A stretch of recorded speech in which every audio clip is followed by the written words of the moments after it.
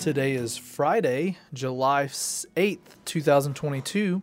My name is Frank Kraft, and you are listening to Simple Rhythms. Simple Rhythms is a daily podcast designed to give us a simple and steady diet of God's Word and to help us all be better prepared to receive God's Word on Sunday morning. Today's text comes from the book of Isaiah, chapter 41, verse 10. The word of the Lord says this: "Fear not, for I am with you. Be not dismayed, for I am your God.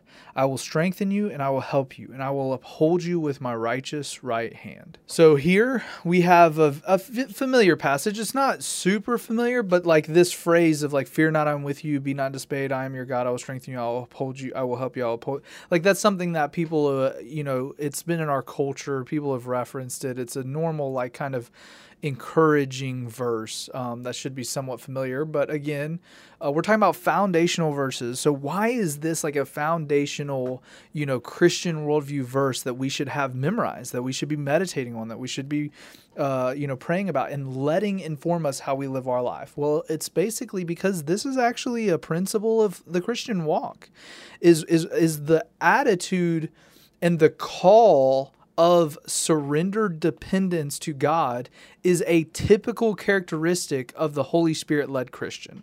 Okay, so what do I mean by that? Like, what does that mean in practical terms? Well, he says, "Fear not, for I am with you." Okay, now this is very important because the fear not is basically saying, hey, do not do this. Like it's an imperative and it's a call to say, do not worry, do not fear, do not be enslaved to fear. And especially with our culture and how like over sensualized everything is, especially in our culture wars and in our politics. Like there is so many people, there is tons of people, thousands and thousands of people making a lot of money stirring up fear. There's a lot of people who are gaining influence and popularity and esteem and a following and money. Like, I want to remind you, like, there's a lot of money being made right now stirring up fear. And God here, he says, fear not, and this relates to so many things: fear of the future, fear of whether or not we're going to be taken care of, fear of and worry and anxiety and all those experiences. He says, fear not.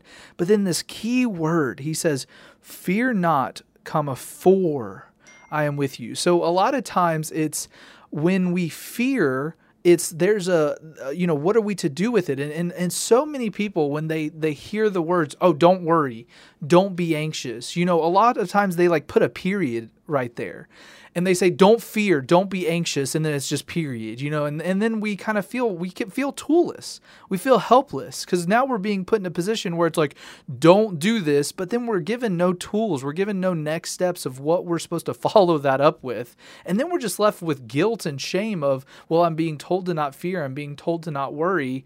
But I'm not, what am I to do with that? And this is where this verse becomes foundational, because it's fear not, for I am with you. And it's that I am with you that's supposed to wash us with comfort and wash us with peace.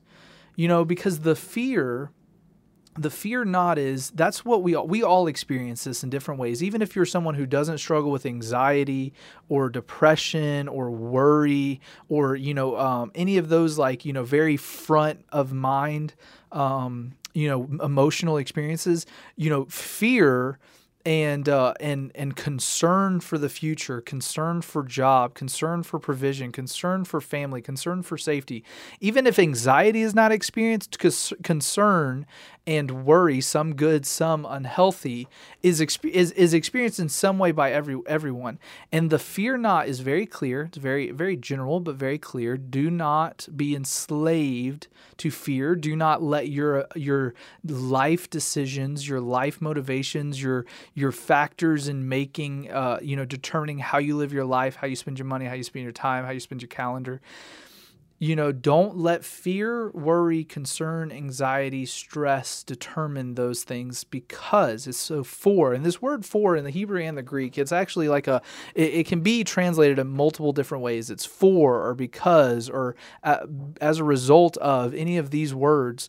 For I am with you. And again, this is a promise. And this is a promise that is not only from applicable to the prophets and to the people of Israel, but you see this as an overarching theological principle all throughout Scripture.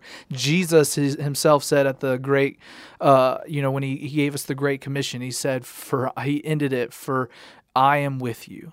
And so this is the confidence, and this is where the faith comes in that applies the spiritual principle of God's presence in practical reality of us making our decisions and living our life in such a way that, hey, God is with us. I'm reminded of, if I won't go into the whole thing now, but just I encourage you, if you're not familiar with the Footsteps in the Sand poem, I encourage you just to type in Footsteps in the Sand, and that will encourage you enough if you're not familiar with that. And so, "For I am with you," he says, "Be not dismayed, for I am your God." And this word "dismayed," it very goes back to confusion, or it's off foundation, it's off kilter, it's thrown off, it's thrown back, it's overwhelmed. And this is something that's actually really cool. It's a cool study to do throughout throughout the Old Testament, because you see that God actually attributes a lack of faith and foolishness and a negative connotation to people who are in fear, or people who are in confusion, or people who are dismayed. And it's because it shows a lack of relationship with God. It shows a lack of covenant with God. That if you're confused, if you're worried, if you're in anxiety, if a people, like a nation, is under a lot of worry and are anxious, or they're stirred up, God directly points that to them forgetting their covenant that they have with God. Or if it's other nations, it's God intentionally doing that so that way He can bring about ultimate good.